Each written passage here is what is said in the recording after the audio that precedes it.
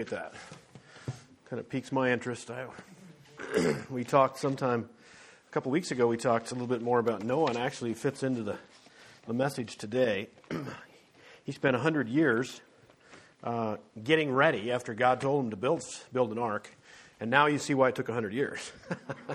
It's totally an amazing accomplishment. And he probably didn't have as much help as you would think, quite honestly, because nobody believed in it. But at any rate, take your Bibles this afternoon, and let's turn to the book of Mark. Mark chapter 4. As you're turning there to Mark chapter 4, last week we talked about fear.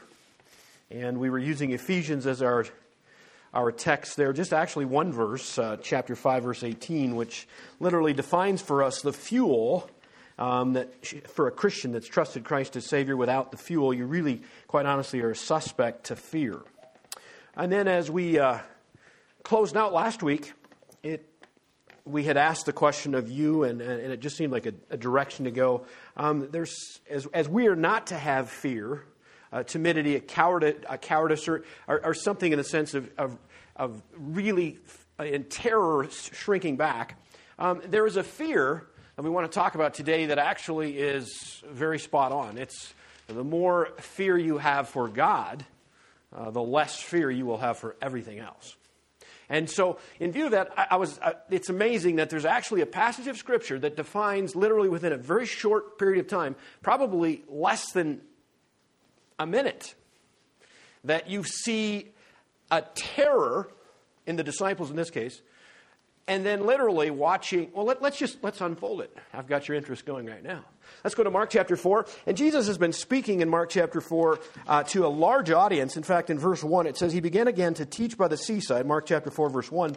And there was gathered unto him a great multitude, so that he entered into a ship and sat in the sea, and the whole multitude was by the sea on the land. So if you can think of this, he's on a lake. And literally, so that they wouldn't probably push him into the lake, is he got into a boat and he began to teach the massive crowd this chapter 4 of Mark. Okay. Now, he goes about his teaching, and then I want you to go all the way down to verse 35. And he's went through some parables, and he's certainly piqued the interest of that large group. And it says in verse 35, same chapter, Mark chapter 4, it says, The same day when the evening was come, he saith unto them, that be his disciples, Let us pass over unto the other side. In other words, let's move away from the multitude. Let's just go to the other side of the lake. And when they had sent away the multitude, they took him, even as he was, into the ship, and there was also with him other little ships. There arose a great storm of wind, and the waves beat into the ship so that it was now full. And he was in the hinder part of the ship, asleep on a pillow, and they awoke him and said, Master, care you not that we perish? And he arose and rebuked the wind and said unto the sea, Peace, be still. And the wind ceased, and there was a great calm. And he said unto them, Why are you so fearful? How is it that you have no faith? And they feared exceedingly and said one to another, What manner of man is this, that even the wind and the sea obey him? Let's just open in prayer. Father God, we thank you for the opportunity we have to look again to the Word of God. We thank you for the Bible, your Word, Father, that can change lives, that literally can go to the depths of our hearts and to divide asunder, as it says in Hebrews chapter 4 and verse 12. But Father, today we would ask that you would visit us by using the Holy Spirit exclusively to teach us from the Word of God. We would ask that we have a clear understanding of the Word today, that you would put away some things that we may have as misconceptions, things that we may not have fully understood, but Father, that it would be of clarity. And Father, we would also say that a relationship with you would have never been further developed than it is even at the end of these moments we have before us. Well, thank you for what you'll accomplish. We thank you for those that have come out today and have found it necessary and important enough to worship and to praise your name and to get with like people of precious faith. Father, we would ask that you would be glorified, you'd be honored, and ultimately, Father, that we would be vessels of use for yourself. And again, we ask the Holy Spirit exclusively leading, directing, using the Word of God to go to the innermost parts of our lives, hearts, and souls. Now, these things we ask in Christ's name. Amen. I thought it was rather interesting there, just in a couple of verses. Obviously, they were incredibly terrified. In fact, the word that he used in verse 40, Jesus, it says, Why are you so fearful? Why are you so fearful? And that's a word in the Greek that literally does mean that, a sense of just timidity, of extreme terror. And they were shrinking back. And granted, I'm just amazed at Jesus, aren't you? He was sleeping during all of that, which tells me it was probably a long day. He was probably exhausted. And as the ship is, it was pitching and rolling and adding water and all kinds of different things. And quite honestly, they say, Jesus, are you going to let us perish? Now, first of all, let's think about this for a minute. The chances of being anywhere else in the world would be not so good. I want to be in the boat with Jesus. That's where I want to be. I want to be with Jesus, right? And that's where they are. But they're wondering, what are you going to do about this? And he doesn't say this before. He says, peace, be still. Now, again, think of how many of you have spent a lot of time on a lake or a body of water? Anyone? Fair amount of you, okay? How many of you like a lot of wind while you're on the water? That's where it would certainly separate me from the boat and the water. I'd be gone. I'm out of there, right? That's why I probably wouldn't be out in the first place. But to think of that whole episode, and again, be careful. A fair amount of these disciples are what? They're commercial fishermen. This isn't their first rodeo on the ocean, on the lake. To think that they were this terrified is amazing. But look at this. After he asked that question, you were, in other words, you're faithless. And that's actually the word that he uses for fearful. That Greek word that means fearful actually would mean faithless. But then it says in verse 41, they feared exceedingly. It's a different word for fear. What are they afraid of now? The very thing we want to talk about today. They literally were having the fear of God. They had watched what Jesus had done, and it blew their minds with so much awe and wonderment and outstanding, I can't believe that happened, that is a fear that we want to talk about today. There is a healthy fear of God. The sense of an overall, I can't believe that. As Betty Jean gave us a kind of a synopsis of the ark and all of that situation. And I'm actually, along with that, in fact, let's go there for a second. It ties in beautifully. Let's go to Hebrews chapter 11 for just a moment. Hebrews chapter 11 and verse 7. The scriptures speak of this Noah, the man that spent probably right around 100 years building that vessel that God had just out of the blue said, hey, Noah, I want you to build an ark. And this is how I want you to build it. And it said that he immediately did it. Hebrews chapter 11, the chapter of faith. And I want you to go to verse 7. Now watch now. I want you to notice for the word that we were going to be dealing with today. But he starts in verse 7 this way. By faith, Noah, being warned of God of things not seen yet. No, stop. Don't go any further. That they had never seen it rain. They had obviously never seen a flood. This was brand new stuff. But God said, there's something coming. And I want you to do some things to get ready because this is going to happen. And out of faith, that is, he trusted God. Watch, keep going now. Things not seen, it moved with fear. Prepared an ark to the saving of his house, by which he condemned the world and became the heir of the righteousness which is by faith. Do you see the connection of faith and the fear of God? The fear of God. Now, and this is one of the things we hopefully will kind of even out. Because if I was going to ask the question, which I'm not going to do, but I will, and I want you to respond. How many of you, don't respond. How many of you have been confused by, you should have a fear of God, a fear in the Lord? If I did ask you to participate, I would think that a lot of you would raise your hand. That's a very complex, and it's something that is, I don't really understand that. We're not supposed to be afraid, and yet we're supposed to be afraid. Right? See, you're smiling. The ones that are smiling would have been the one that raised their hands, but I'm not going to tell anybody else who that is, okay?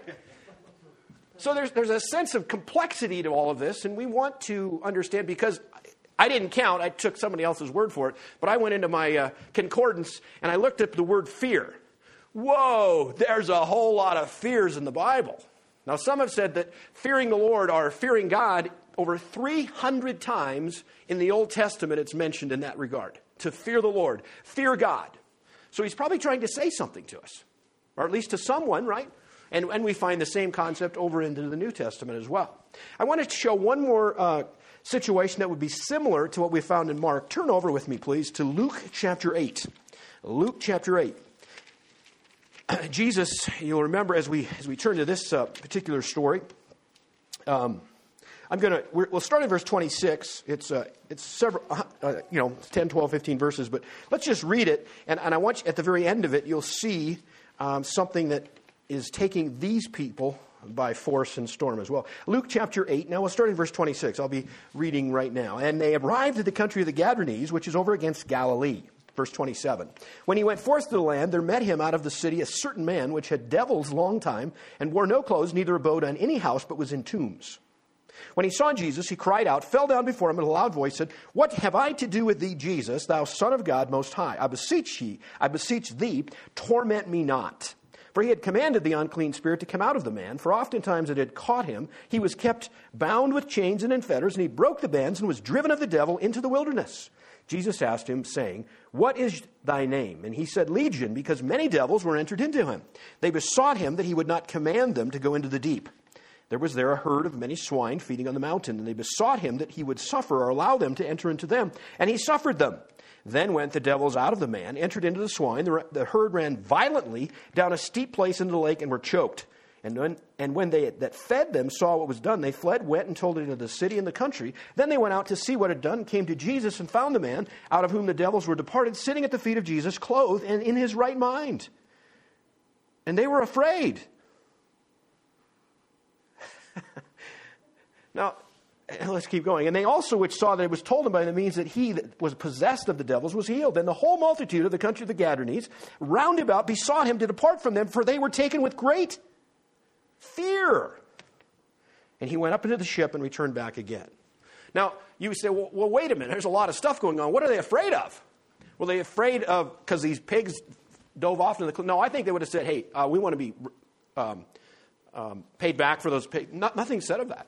What are they afraid of? They had just watched, at least not even watched, they knew of this guy that was demon-possessed. I mean, he was known countrywide.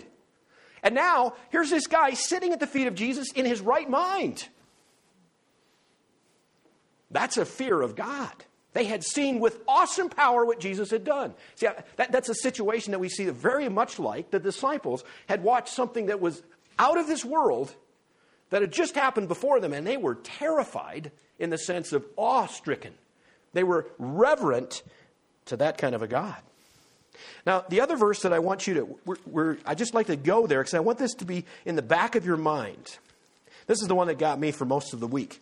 It was something that I've just kind of, I don't know that I've done a good job for today, but one of the things, this was the verse to me that really stuck out in everything that I did, and the importance of a fear of the Lord that is beneficial. Acts chapter 9. Turn with me to Acts chapter 9 and verse 31. Acts chapter 9, verse 31.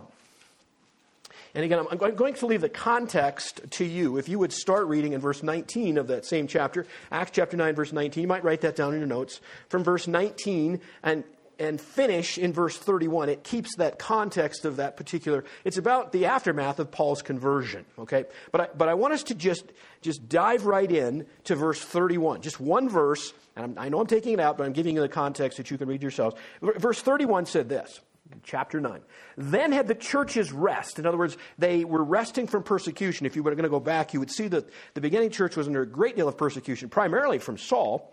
But it says here, the churches rest throughout all of Judea and Galilee and Samaria, and were edified. That is, to be encouraged, to be built up, and watch, and walking in the fear of the Lord and in the comfort of the Holy Ghost were multiplied. That's a fascinating verse to me. This church was walking in the fear of the Lord and being comforted by the Holy Spirit. And the church grew. You see what I'm saying? That one there just sticks out at me. I want to know what that's all about.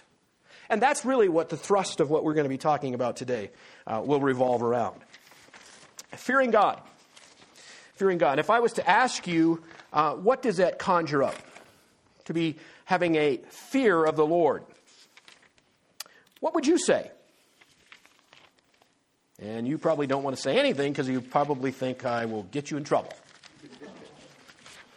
And you never know about me, right? So I'm going to throw a couple things out there. And in our society, we find all kinds of different aspects of our view of God from a societal viewpoint.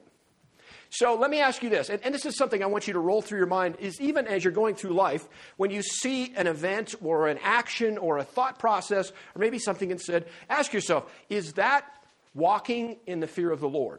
Okay? So let's say that you're somewhere and there's a talk that goes on, well, I don't know about the man upstairs, but, I guess whatever happens. Is that walking in the fear of the Lord?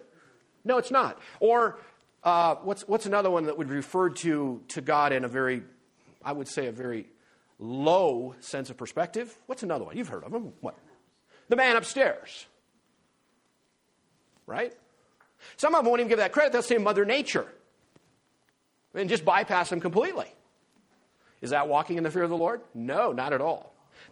See what I'm kind of opening it up. I want you to kind of analyze in your own mind, in your own life, am I engaged in an adequate or a proper fear of the Lord? Actually, there are two types in the sense of fear of God.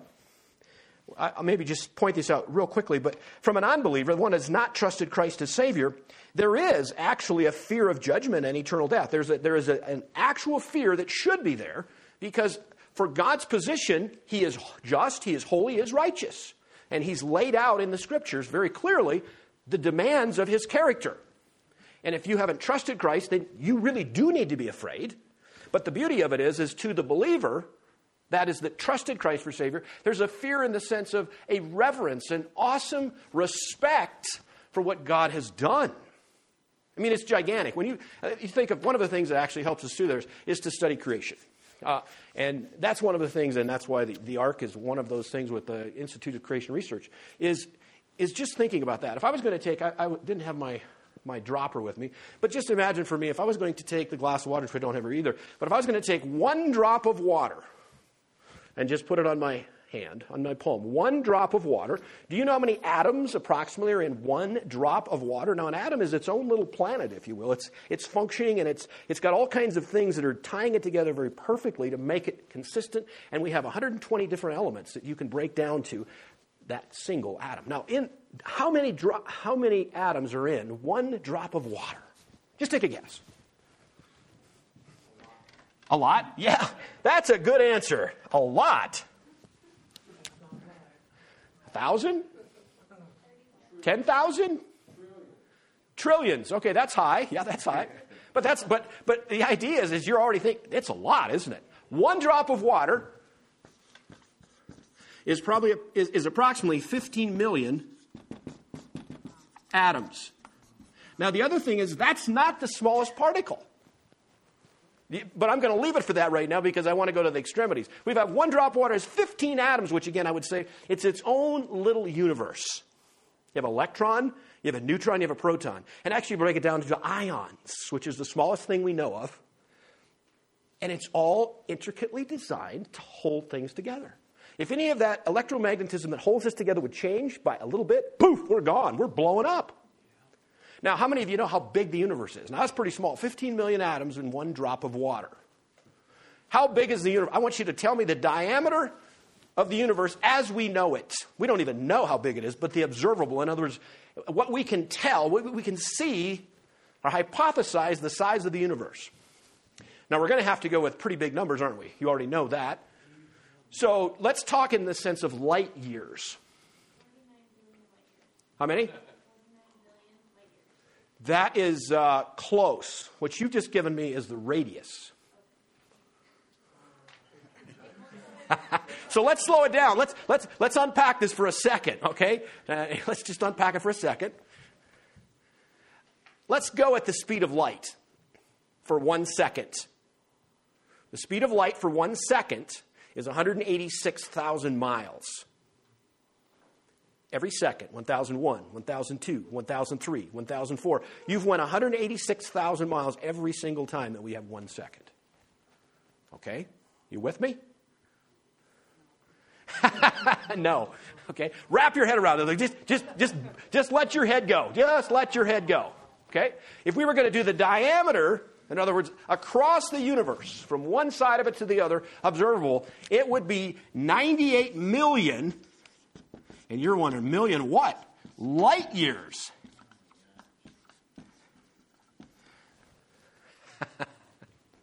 It's actually, if you want to put it in miles, which this doesn't mean anything to me, but I'm going to give it to you anyway, it's 5.5 times 10 to the 23rd power.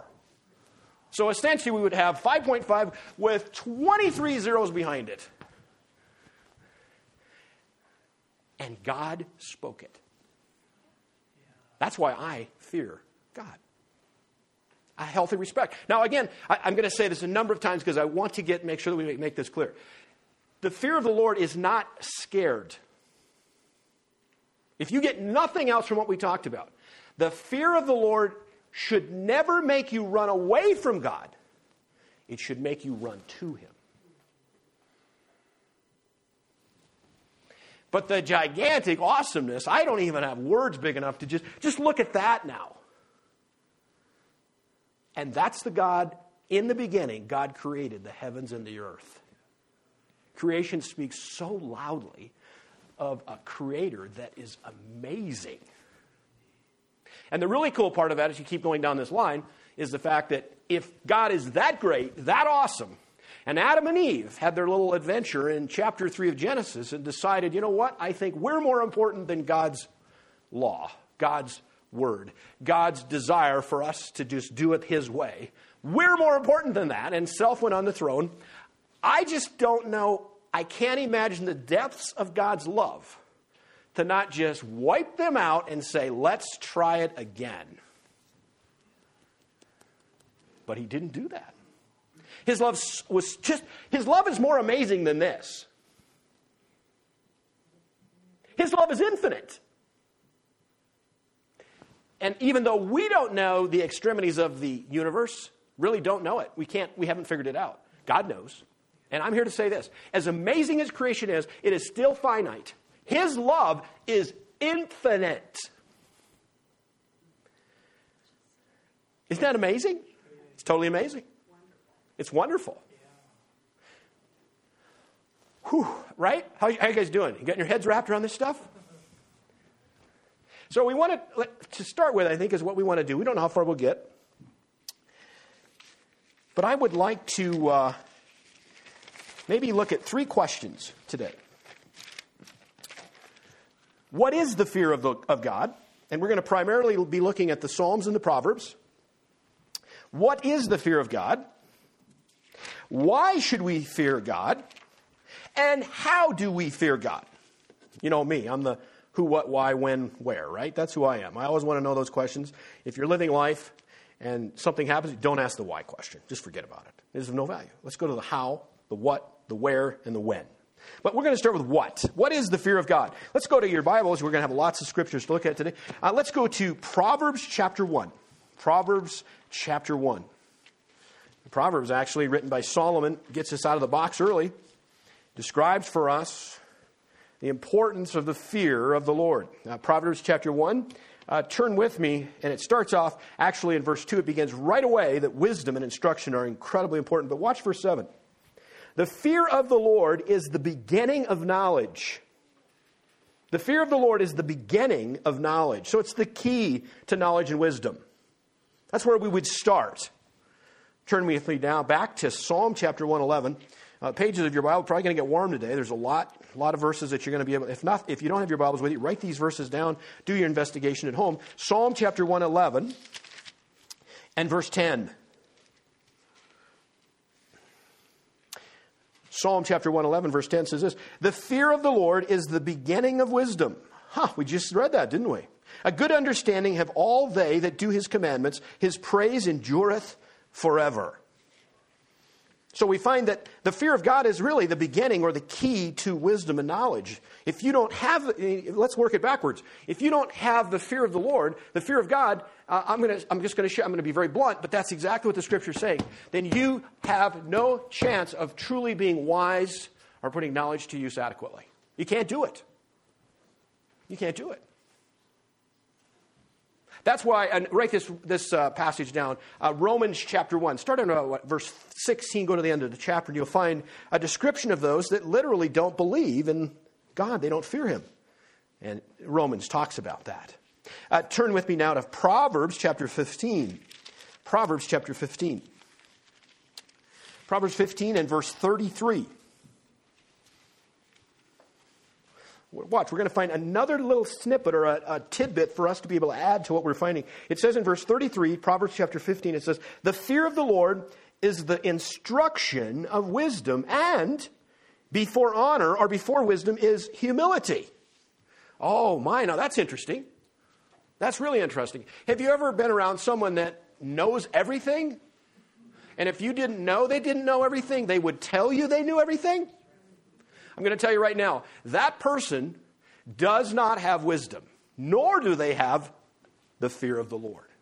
Humility, you'll find, as a basis point, and we'll be finding this as we go later, in the sense of the fear of God. The fear of God. It's the key to wisdom. So that would be our first thing in understanding what is the fear of God. It is the key to wisdom. Now, if you're in Proverbs chapter 15, turn back with me to chapter 2 of Proverbs, chapter 2 and verse 5. 2 and verse 5. Now look at this. Proverbs 2:5 says, then shalt thou understand the fear of the Lord. Oh, look at this. If you understand the fear of the Lord, you will find the knowledge of God. So the fear of God actually has to do with his knowledge. What knowledge? Actually, the fear of the Lord is knowledge of God himself. The more you know about God, the more you have the fear of the Lord. As I look at now, one of the things for me is I love to look at creation. I love to see what's going on in the world around me, because what it does, it gives me more fear, in the word of reverence or awe, for that God that made that. I'm telling you what, it's amazing to me. And the older I get, the more I'm impressed by what God has done. The DNA and all of these things, as science continues on, they think they're unraveling things that God made that and just spoke it.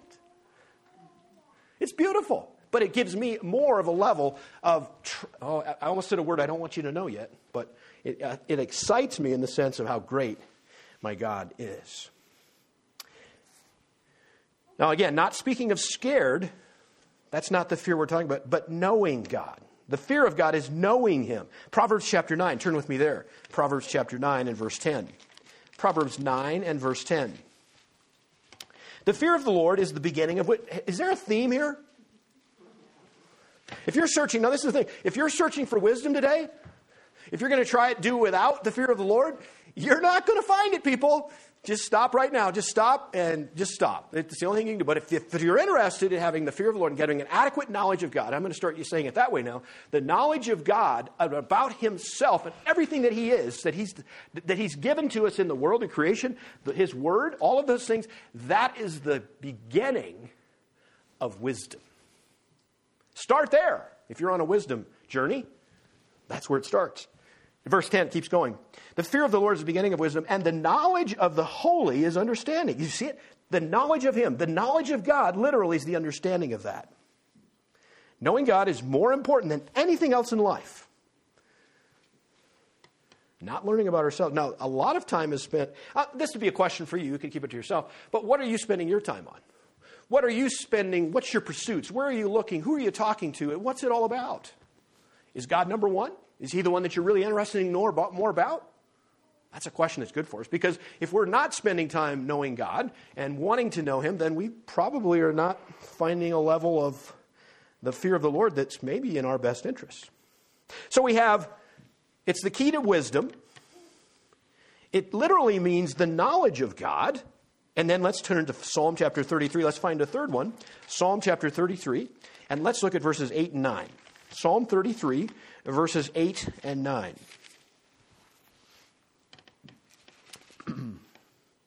This is speaking about creation.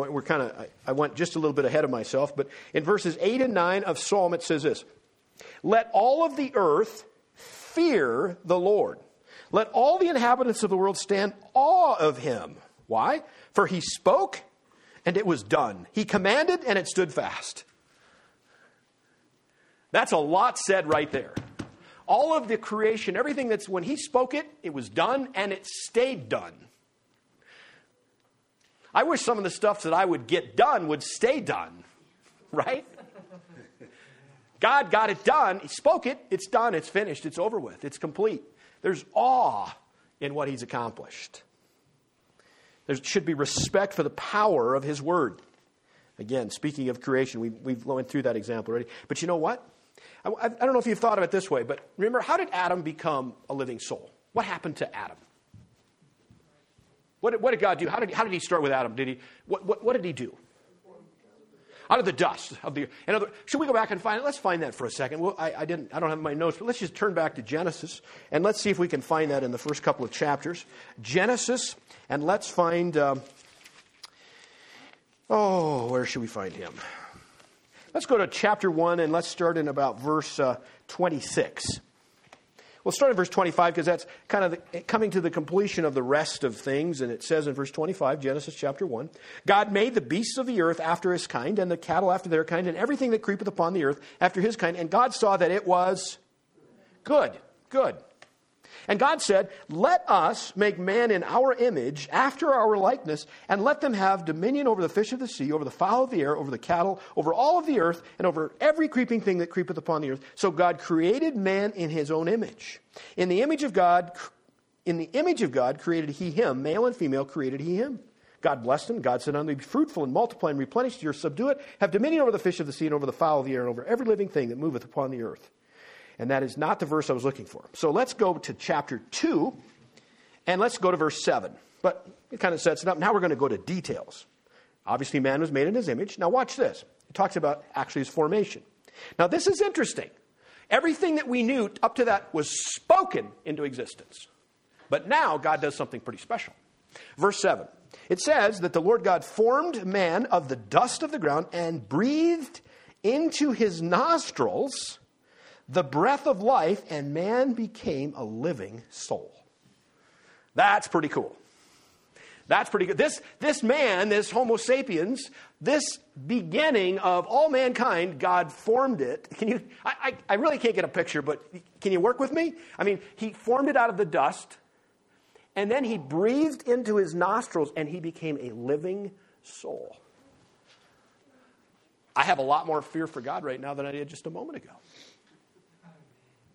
But you know what else? Now you have something in your possession right now that God breathed. He literally breathed. Yes, you each have a soul that is part of God. Only God could put a soul. At conception, there's a soul that goes to that new person. Isn't that cool? But there's something else that most of you are holding right now that it tells us that literally God breathed into it. Let's go to 2 Timothy. And the Holy Spirit, actually on Ernie's, the Holy Spirit, literally, God is living within you. I say amen to that. Not only were you made in his image, if you've trusted Jesus Christ as Savior, the Holy Spirit, that Spirit part of God, is literally living within you. You guys are going to be excited by the time we're done today, I can tell. Let's go to 2 Timothy chapter 3. 2 Timothy chapter 3, and let's turn down to verse 16.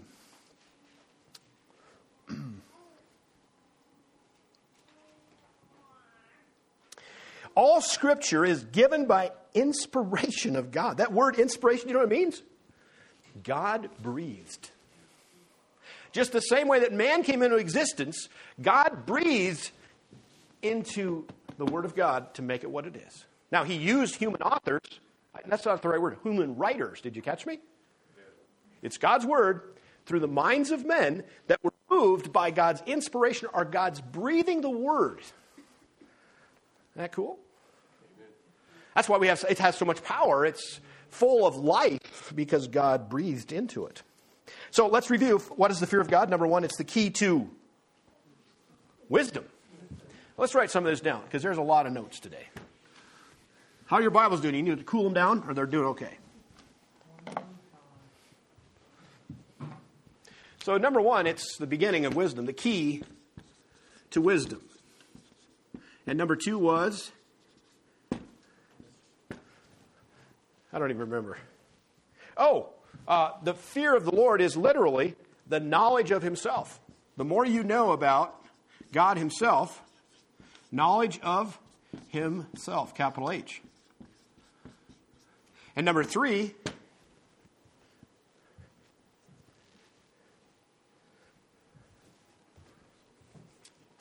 a respect for the power of God's Word. God spoke. Okay, so is it starting to flesh out for you a little bit? What is the fear of God? Now it's time to I shouldn't do that, but if I was going to ask the question, if someone just came to you before we were meeting here today and they asked you, I was reading in my Bible what does it mean? What does it mean to walk in the fear of the Lord? What does that mean? Does it mean I'm supposed to be scared? I'm supposed to run away from him? Is that what comes to your mind? I'm hoping it doesn't after this one. No, it's not at all that way. It's not at all that way. It's just like, remember those disciples? Their fear changed from being afraid of an event, being afraid of a storm, being afraid of a wind that looks like they were going to be terrorized by it and maybe even drown. That fear turned into I can't believe what I just witnessed. Right? You see it? There's a reverence. There's an awe. Let's go to Proverbs chapter 8. I don't know where I left. 2 Timothy. Turn back to Proverbs chapter 8. Proverbs chapter 8, verse 13. There's another part of the fear of God. Verse 13. It comes out very, very succinctly. It doesn't leave anything to question. Proverbs chapter 8, verse 13 says this. The fear of the Lord is to hate evil. And then it has a colon, pride and arrogancy and the evil way and the froward mouth do I hate. God hates pride. He hates arrogancy. So the fear of the Lord is to hate what God hates.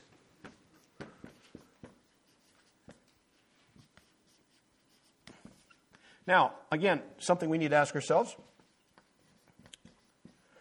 What do you hate? Do you hate what God hates? Or do you hate what me hates? Good question, isn't it? It allows us to see where we're at. Society has a high tolerance for sin.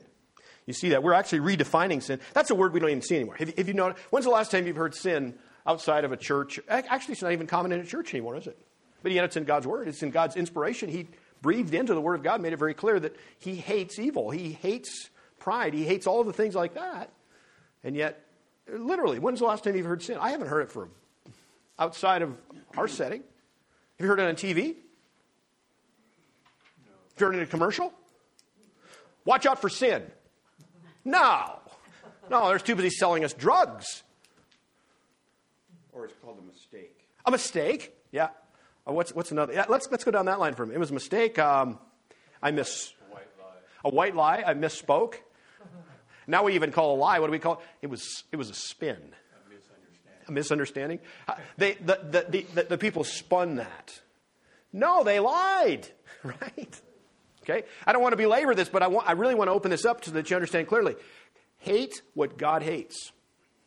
Hate what He hates. He's very clear.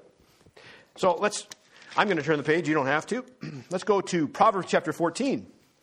Keep moving along. Proverbs chapter 14. And let's look at verse 27. Proverbs chapter. It's amazing that Proverbs. Just a tidbit to you. I don't know if I've told you. I probably have. But one of the things. How many of you are familiar with the Proverbs? You say, well, maybe not enough. One of the things that's really important, and I would bet Wade's probably on this program, is if you read the chapter for the day of the month you're on. Today would be what day? 19th. So today would be a great day to read Proverbs chapter 19. And if you read a proverb for the day of the month, guess what? At the end of the year, you would have read through the Proverbs 12 times. Billy Graham, that was something that he did.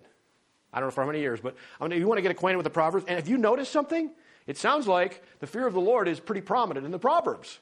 Be a great place to unfold. If you don't know where to read your Bible, just pick up the Proverbs of the date that you're on right now. It's a wonderful thing to spice up your life. But here we go. I was in Proverbs chapter 14, verse 27. Let's read it. Verse 27. The fear of the Lord is a fountain of life, to depart from the snares of death. And literally, it's the source of life itself. Now, I'm not talking just about the life in which we're finding ourselves here physically. No. It's bigger than that. The fountain of life is the life beyond. Beyond the eternal life really springs from the fear of the Lord. It's the real life.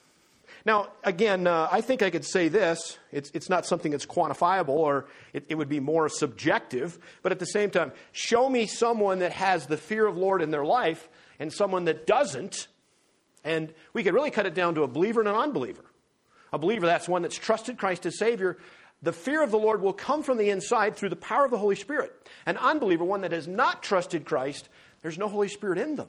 There's no way to get the fear of the Lord. In other words, they literally would run from the thing that they fear the most, and usually, in an unbeliever, it is physical death. That is the thing that bugs them the most. And there are obituaries every day in every paper, and there they are. But all of that is behind you if you've trusted Christ. You now have the fountain of life that literally opens up eternal life to you. See, the awe just continues to explode, doesn't it? We can't even quantify that. We can't even understand it fully. Eternal life, wonderful life, real life. And the life even physically here becomes more sustained, more beautiful, more wonderful. Let's go to our next one. Oh, you want me to keep writing this stuff down, or are you guys okay? Yeah, it's good to write it down. Yeah. Okay, one of you wants me to write it down, so we'll do that. We'll keep going. Number 5 is the fountain of life. The fountain of life. Let's just jot that down real quick. Fear of the Lord is the fountain of life. What number was it? 5? Fountain of life.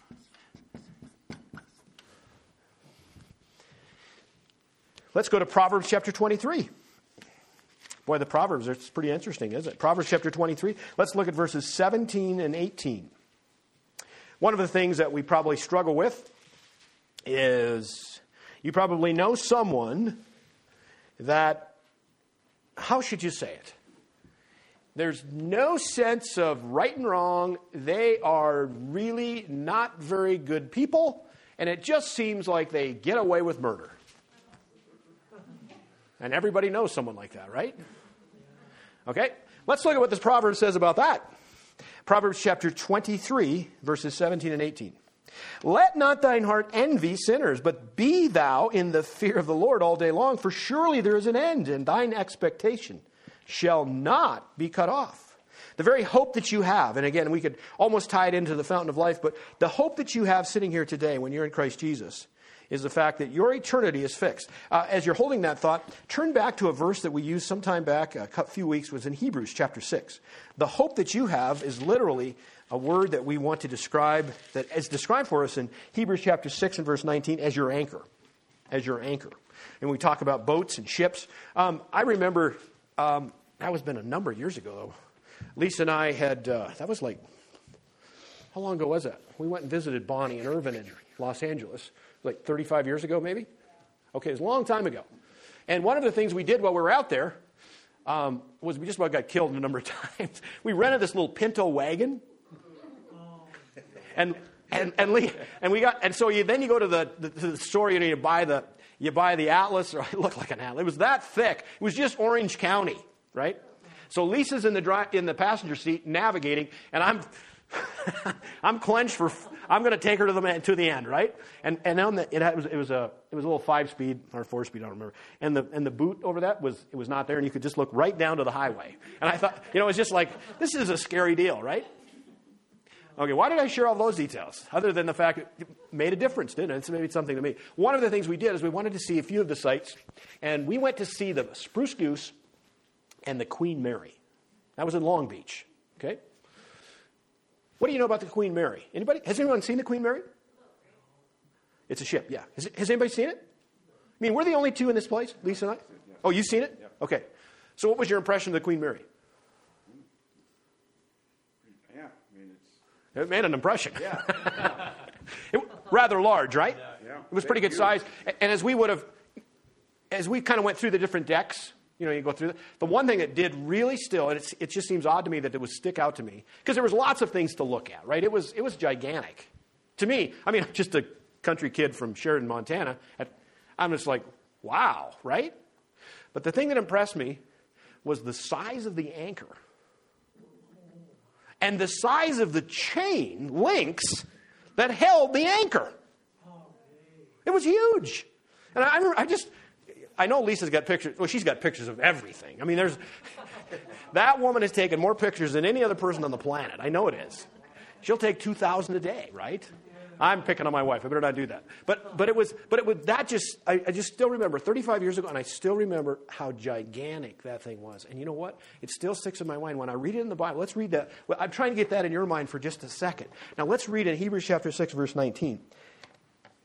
Verse 8, let's start, we got to start back just a little bit. Verse 18, we'll start there. That by two immutable things in which it was impossible for God to lie, he's talking about Abraham, what he promised him, we might have a strong consolation who have fled for refuge to lay hold upon the hope set before us.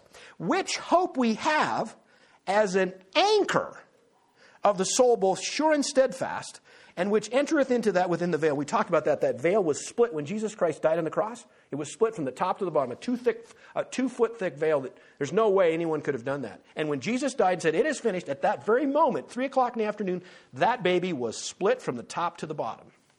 And at that point, the significance of that, which we talked about several weeks ago, was the fact that now it was wide open for everyone to go to the holiest of holies and be really exposed to the mercy seat.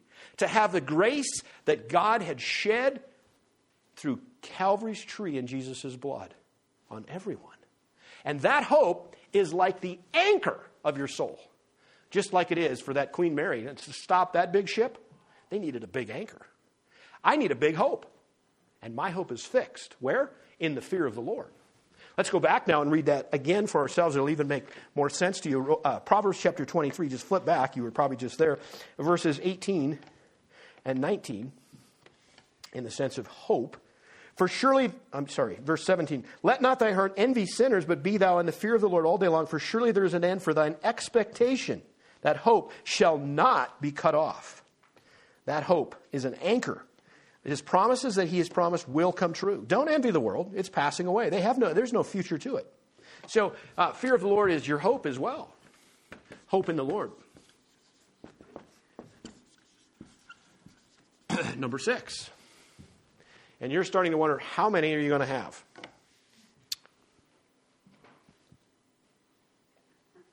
No guess? Actually, this part of it, by the way, what were these 6 answers? What was the question? You see, Paul sometimes tells me that there's answers for it, there's no questions. So we just gave 6 answers. What was the question? Does anybody remember the question?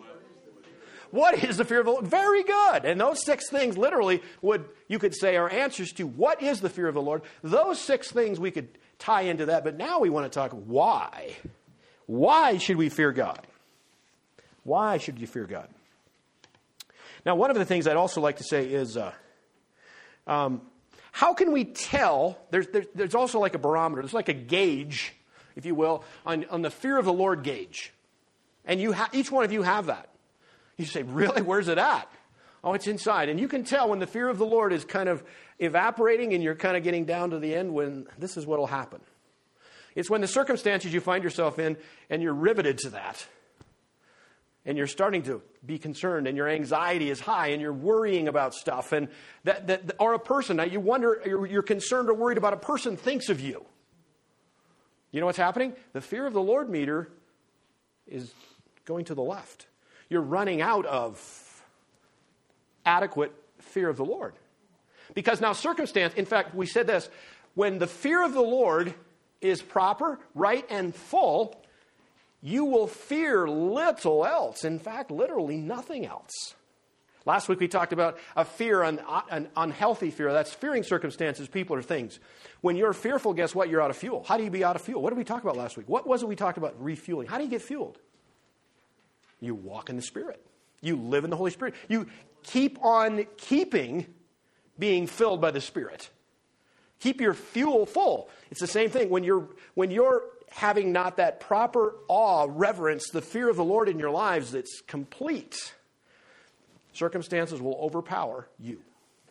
You will find things that irritate you. You will find your relationships to be just a little bit rough because the fear of the Lord is not present to a level that can really get your eyes fixed back where it needs to be. It's amazing how that works.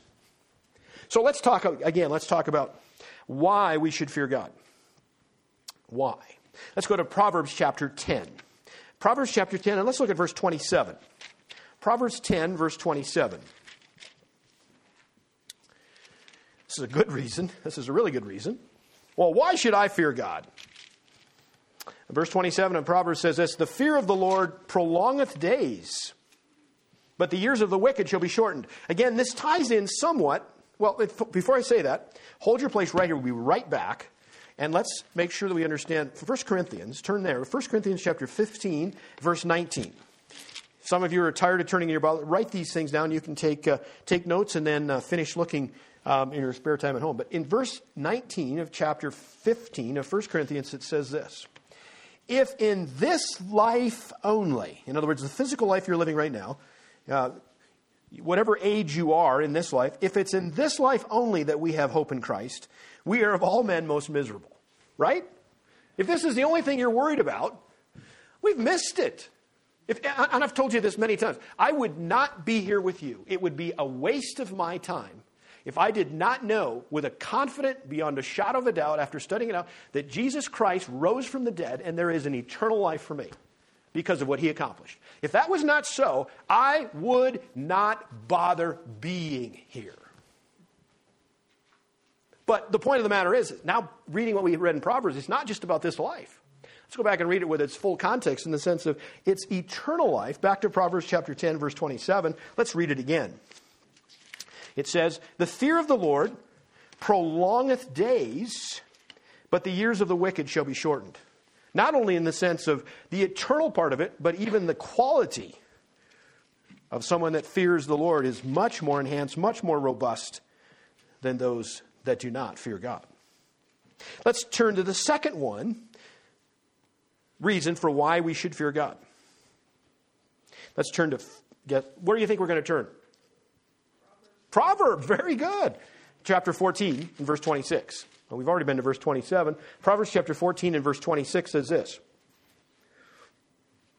In the fear of the Lord, verse 26, in the fear of the Lord is strong confidence, and his children shall have a place of refuge. What is that? Well, let's go to Proverbs chapter 19. It'll either further describe it for us. Keep going. Proverbs chapter 19, verse 23. The fear of the Lord tendeth to life, and he that hath it shall abide satisfied, and he shall not be visited with evil. Bottom line, someone that is engaged in the fear of the Lord adequately and properly, protection is what you receive. That's a good reason to be involved in and to have a proper respect for the fear of the Lord. Protection, a refuge, a shield, a fortress, a deliverance. Let's actually look at a couple of passages in the New Testament, maybe expanding upon that just a little bit further. Go to 2 Thessalonians. See if you can find that with me. 2 Thessalonians chapter 3. I'll read the first 3 verses. It follows along very nicely the same thing. In verse 1 of chapter 3 of 2 Thessalonians, it says, finally, brethren, pray for us that the word of the Lord may have free course and be glorified, even as it is with you, and that we may be delivered from unreasonable and wicked men, for all men have not faith, but the Lord is faithful, who shall establish you and keep you from evil. You see the level of protection. Remember what Jesus spoke in his high priestly prayer in John chapter 17? Turn with me there for a moment. He's praying for actually us, if you can believe that. In that time, just before he was crucified, just before he was betrayed in John chapter 17, he prayed for us. And I didn't write the verse down, so let me look real quickly.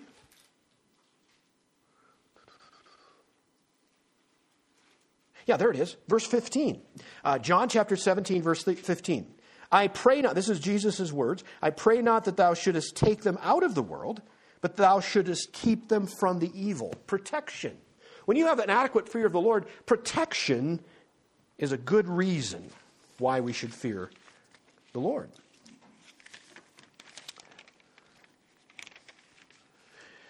Let's go to Psalm chapter 33. How are you guys doing? You hanging on? This is pretty heavy stuff, right? I mean, we're cruising. You okay? Yeah. I got the deer in the headlights looks, right? Let's keep going for a little while. Psalm chapter 33, verses 18 and 19. Psalms 33, verses 18 and 19. We'll find the sense of provision. Verse 18, behold, the eye of the Lord is upon them that fear him, upon them that hope in his mercy. Them that hope in his mercy. How beautiful. To deliver their soul from death and to keep them alive in famine. Not only does he protect you, he provides for you. Go over to the next chapter, verse 34, and look at verses 8 through 10 of chapter 34 of Psalms. Oh, taste and see that the Lord is good. Blessed is the man that trusteth. Now you've seen we flipped a page. Guess what the fear of the Lord is? Trusting in Him. Trusting in Him. You have fear in the Lord, then you're going to be trusting Him. You're going to be trusting Him. Protection, provision. There's something else that's even more important to those that are His. Turn with me to Psalm chapter 147. It pleases God when we have a fear or a trust, an awe, a reverence for Him. 147 of Psalms, verses 10 and 11. I like this. It says, He delighteth not in the strength of the horse. He taketh not pleasure in the legs of a man. And I'll be honest, I'm not sure exactly what that means, but one of the things that comes through my mind, how many of you have exercised to an nth degree? I mean, you are buff. No one's going to raise their hand right now because it's so incriminating, isn't it? But did you see that? God really, that doesn't really impress Him. What does impress Him? In fact, read the next verse. This is pretty cool. Verse 11. The Lord taketh pleasure. He taketh pleasure in them that what? Fear Him. In those that hope in His mercy. You find that again too. Did you see it? The hope in His mercy. When you're trusting God, when you're putting your hope in His mercy, that brings pleasure to Him. You remember what this is actually stepping back one, but you remember Job? that whole, and how many chapters are in Job? 42, is that okay? Close enough for me. Does anyone know any different? Somebody can look it up real quick. But anyway, whatever it is. It's a long book, and it's about a man that was living right. He really had a fear of God, didn't he? He really did. But God's going to make a point. And actually, I can't imagine how many innumerable people over the course of history have been able to go to Job and say, you know what? I can go another day because of what Job was able to do with God. I mean, just think of it. Job probably didn't see it that way for a moment or two. But you know, he said something that really sticks in my mind. Though the Lord slay me, yet I will trust Him. Have you had those moments where you just say, wow, I can't take any more of this? Job said, even though there's nothing left, even though He slay me, I'm still going to trust Him because there's no place better for me to be trusting. And that's really what the fear of the Lord is based on, is trusting in Him. Hoping in His mercy. That's fearing the Lord. It's the same concept. It pleases God when we fear Him. Now there's one more. We actually are blessed from God when we have the fear of the Lord in our lives. Turn back to Psalm chapter 25. Psalm chapter 25, and we'll look at verse 12. Psalm chapter 25. Psalm 25, and let's look at verses 12 through 14. What man is he that feareth the Lord? Him shall He teach in the way that he shall choose. His soul shall dwell at ease, and his seed shall inherit the earth. The secret of the Lord is with them that fear Him, and He will show them His covenant. Now, I'm going to just look at a couple more passages in Psalms. Let's just go quickly. Psalm chapter 31. Just take right off. Psalm 31, verse 19. Oh, how great is Thy goodness, which Thou hast laid up for them that fear Thee, which Thou hast wrought for them that trust in Thee before the sons of God. And I've got, you that are taking notes, Psalm 103, 11, 13 and 17. Psalm 103, 11, 13 and 17. Psalm 115, 13 through 15. Psalm 128, 1 and 4. Psalm 145, verse 19. All of those verses really give to you the blessings that become yours when you have a fear of the Lord, when you're trusting Him, when you're amazed and reverent with awe as how majestic our God is. He provides blessings. So let's recap that. Why should you fear the Lord? Number one. Anybody remember?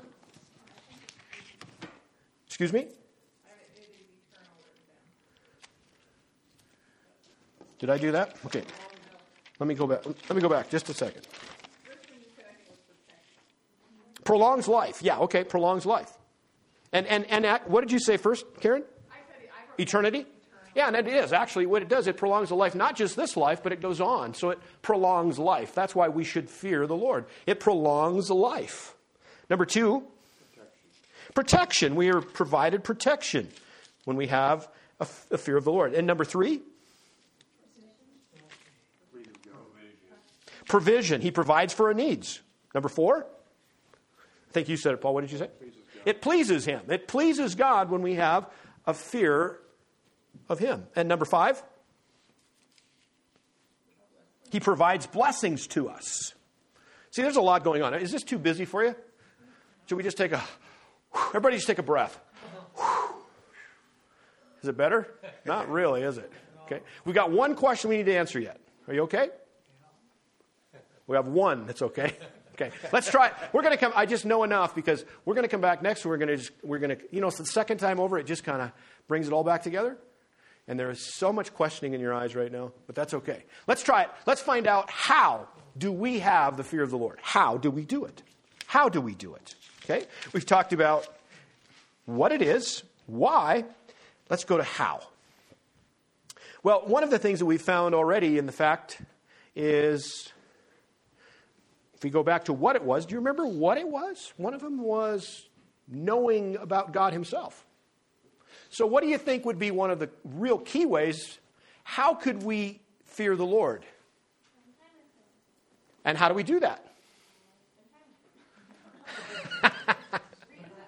Reading the Bible, that's right. Engaging, immersing, permeating your mind, your soul, everything that you're in the Word of God. Because remember what we talked about? Just as Adam was made a living soul when God breathed into the nostrils of him, the inspiration of God, 2 Timothy chapter 3, verse 16, God breathed into the Word of God. What better place for us to get a fuller exposure and an understanding of who he is than to keep reading his Word, keeping his Word, getting to know him better. Now, the other thing is, the second one would be obedience. How many times have you read something and you say, you know what, I'm going to think about that if I really want to do that? Remember what the question I was going to be asking you is? What was the question? Is that fearing the Lord God? So let's try it. Let's try it out. Let's just try this out. Y'all with me now? Let's go to Colossians. Let's go to the New Testament. Let's find something. And then let's see how we would respond. Let me set this up. Let me set this up for you. Let's say that basketball was a new concept to you. But you had a great desire for it. Somewhere in the headlines you read basketball, and you went, what's that? I wonder what basketball's about. So you went and got books at the library, and you got it on your iPhone or whatever it is, your iPad, and you started just digging into basketball. And you found its historical roots, and you found how it's metamorphosed, and you've watched some games, and you've watched video, and you understand the principles of the games, and you've talked to coaches, and you've got this thing figured out. It's really coming together, right? And then somebody from the neighborhood comes over and says, hey, we're going to have a game of pickup over there in the park. You want to play some basketball? And you say, no, I don't think so. I don't want to play it. See, what did you just do with that? Are you kidding me? You mean you'd go through all of that work and then you wouldn't even play the game? Just stick Christian in there right now. Uh-huh. Obedience is doing it. Remember that Nike commercial at the end? Just do it. That's what sometimes God must say. Larry, just do it. Not that Larry, this Larry. I'm talking to me up front, right? Just do it. So now let's check out and let's see what we come up with. Let's go to Colossians for a moment. Colossians chapter 3. And as you know in Paul's epistles, it's amazing. He lays out for us doctrine. He lays out for us foundational theological thoughts, and then he turns it into rubber meeting the road. Okay? So now we could actually start, let's just do it right here. Chapter 3, Colossians chapter 1. Let's just take off here for a moment. And he says, if you then be risen with Christ. In other words, if you've trusted Christ, or since you've been risen with, then seek those things which are above, where Christ sitteth at the right hand of God. Set your affection, your love on things above and not things on the earth. Okay? And you can think about that for a little bit. It's not a bad idea. I wonder what that looks like. Well, let's keep reading. For you are dead, and your life is hid with Christ in God. And when Christ, who is our life, shall appear, then shall you also appear with him in glory. Look at the extensiveness and where we're going with infinity in mind in the sense of life. Then verse 5. Mortify or put to death, therefore, your members which are upon the earth, fornication, uncleanness, inordinate affection, evil concupiscence, and covetousness, which is idolatry, for which things' sake the wrath of God cometh on the children of disobedience, in the which you also walked in sometime when you lived in them. But now put off all of these as well: anger, wrath, malice, blasphemy, filthy communication out of your mouth. Lie not one to another, seeing that you have put off the old man with these deeds. And you say,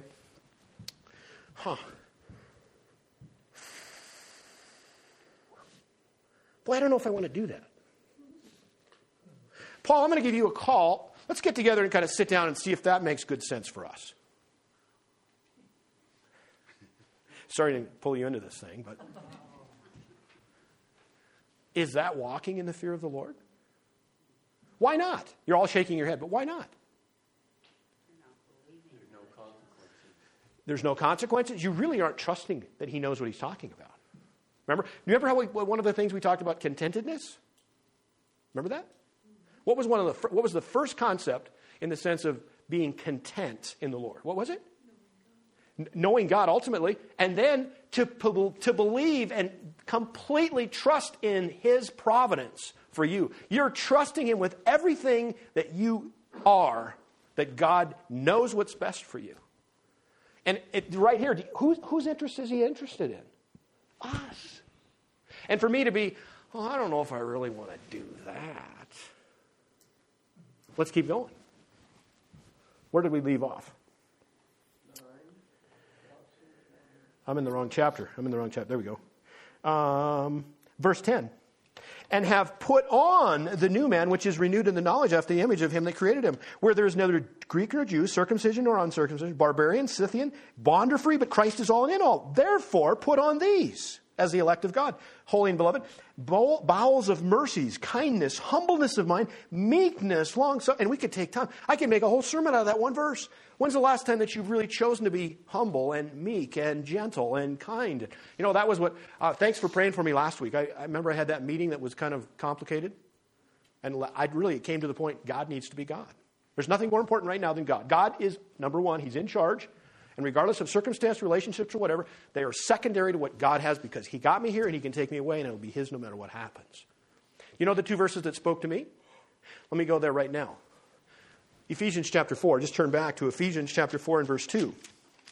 And it's cool. Now, you make a decision, though. It says this in Ephesians chapter 4.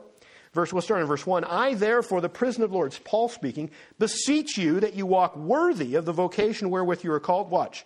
With all lowliness and meekness, with long-suffering, forbearing one another in love, endeavoring to keep the unity of the Spirit in the bond of peace. That's literally saying this. I want you to have humility and gentleness at all times. Oh, that's easy. That's so simple, right? Usually when that problem arises, those are the first two things that exit the room. Humility and gentleness, right? I'm going to give them a piece of my mind, right? It's easy to do, isn't it? But the one that really sticks out in my mind, and this is the one that comes to me when you're just about, oh man, right? Let's go to verse 15, same chapter. Ephesians chapter 4, verse 15. See, these are all things that God is asking us to do. If we're trying to figure out how not to do them, then we're certainly not fearing the Lord. Verse 15 says, but speaking the truth in love. Husbands and wives, not to put anybody on the spot, that is not as easy as it sounds sometimes, is it? Speaking the truth in love. And actually, it's not for anyone. Because it's sometimes really, I'm going to give them the truth. Or sometimes it's, well, I can't really say the truth. I just have to love them. Neither one is right. The truth is what sets us free, but how we say it is cool. Have I worry out yet? Just about. Let's go back. We've got a couple things left. Let's go back. How do we fear God? By keeping his words, by obeying it. Don't just think about it, just do it. And let's go back to Proverbs chapter 3. We're going to move quickly. We've got about 4 left. Just hold your breath. We're going to get it. Proverbs chapter 3, verse 7. Proverbs 3:7. I'll be there in a second myself. Proverbs 3:7. Be not wise in thine own eyes. Fear the Lord and depart from evil. I'm going to add one more verse to that, Proverbs 16:6. 16:6. By mercy and truth, iniquity is purged. Isn't that true? By mercy and truth, and by the fear of the Lord, men depart from evil. Third thing, how do you want to fear God? Stay away from sin. There's not anyone saying anything right now, right? Stay away from sin. The third one is to serve him. Remember when Joshua, write this down in your notes. We're going to go quickly. We've run you hard here. Joshua chapter 24, verse 15. Remember what he said? Today you need to choose who you're going to serve. You're going to serve God or someone else. Remember what Elijah said? He had all those people at that Baal worship party, right? He says to the whole nation of Israel, today, choose who you're going to worship. You're going to worship Baal or you're going to worship the Lord God, the one that brought you into the promised land, the one that brought you through the Red Sea, the one that led you through the wilderness. Who are you going to choose? You know what they said? Nothing. They didn't know who they were going to pick.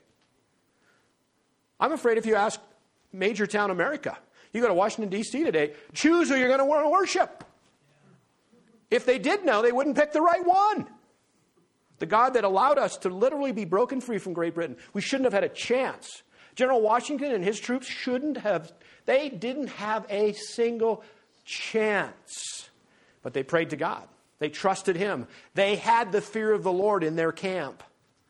And God responded by the very things that we've talked about. I'm digressing again. Number 4, praising him. I want to go to Psalm chapter 23 here. Psalm chapter 22, Psalm 22, 23. We're going quickly now. We've got one left. Psalm chapter 22, verse 33. That's a problem. Oh, 23. There we go. I was going to say there's no 33 there. 23. You that fear the Lord, praise him. All you, the seed of Jacob, glorify him. Fear him, all you, the seed of Israel. You want to know how to fear God? Praise him. Worship him. You're here today with, it's on your mind. You want to lift him up. You want to glorify him. You want to know more about him. That's all a course of figuring how to fear God. And the last one, let's go to Psalm 115. Psalm 115. I bet your notes are full. If you took them, that is. Psalm 115, verse 11. This one here is the one I'd like to leave with you. Verse 11, chapter 115. You that fear the Lord, trust in the Lord. He is your help. He is their help and their shield. You want to know how to fear the Lord? Trust in him. Remember the verse? Where was the verse that I told you I'd leave with that one, but the one that I've been over, kind of the umbrella one that got me involved all week long? Acts chapter 9, verse 31. What did it say? Walking in the fear of the Lord and in the comfort of the Holy Spirit. That should be our desire, because there's no safer place, there's no better place for us to be contented, glorifying, and in the fear of the Lord than right there. That is a perfect zone for us to be. Did I wear you out? Go ahead and admit it. That was a lot going on, wasn't it? But that is a proper fear that we are to have. And it will, let's review the couple things that are really, really important. The fear of the Lord should never have you running away from God, because if it is, then it's the wrong kind of fear. That means you're scared of him. The fear of the Lord should always have you running to him, because he's just like a father. His arms are open and he wants to just pick his child up and love him like you've never seen love before. Because again, remember, it's gone. We talked about the universe and how unbelievable it is in the size and scope. It's still finite. It's still finite. His love is infinite. His love is infinite. Now, if that doesn't build some awe and some reverence and some trust and some magnificent things in your mind in regards to God, then I don't know what would do it. May God be praised. May he be glorified. And if you don't know Jesus Christ as your Lord and Savior, then today, in the quietness of your heart, that opportunity is yours. Jesus Christ loves you. He died for you. And he wants you to be able to walk with him. Let's pray. Father God, thank you for the day. Thank you for your love and care. Father, the amount of material that we've crossed and went into today is phenomenal, but it tells us, again, the importance of having and walking in the fear of the Lord. Father, there are consequences for not walking in the fear of the Lord, and they're laid out here. But Father, it's my desire for these here today that they would cultivate and consummate the principles that you've laid out of fearing you. Father, it's not a sense of timidity or terror or being scared of you, Father. It's the sense of awe. As the more we find out about you, the knowledge of you it's irrepressible, Father, but it's gigantic in the scope and size because you are infinite. Infinite in love, infinite in holiness, infinite in righteousness. Sovereignty. You depend on no one or anything. The more we speak of you, the more we sense of you, the larger you become, and the less fear we have for other things when we have a proper fear and respect, reverence, and awe for you. Father, may it bring us running to you as you hold us, especially during those very difficult times, those times in which we have no answers, but you can be trusted. You are our anchor. The hope we have is our anchor. Father, lift us up. Hold us in your arms. Father, this week there will be situations, problems, things unfolding that will seem overwhelming. But Father, with you, nothing is impossible. One day at a time, one moment at a time, trusting you is the perfect place for us to engage in a proper walking in the fear of the Lord. Comfort us, establish us in the power of the Spirit as well that lives within us when we've trusted Christ.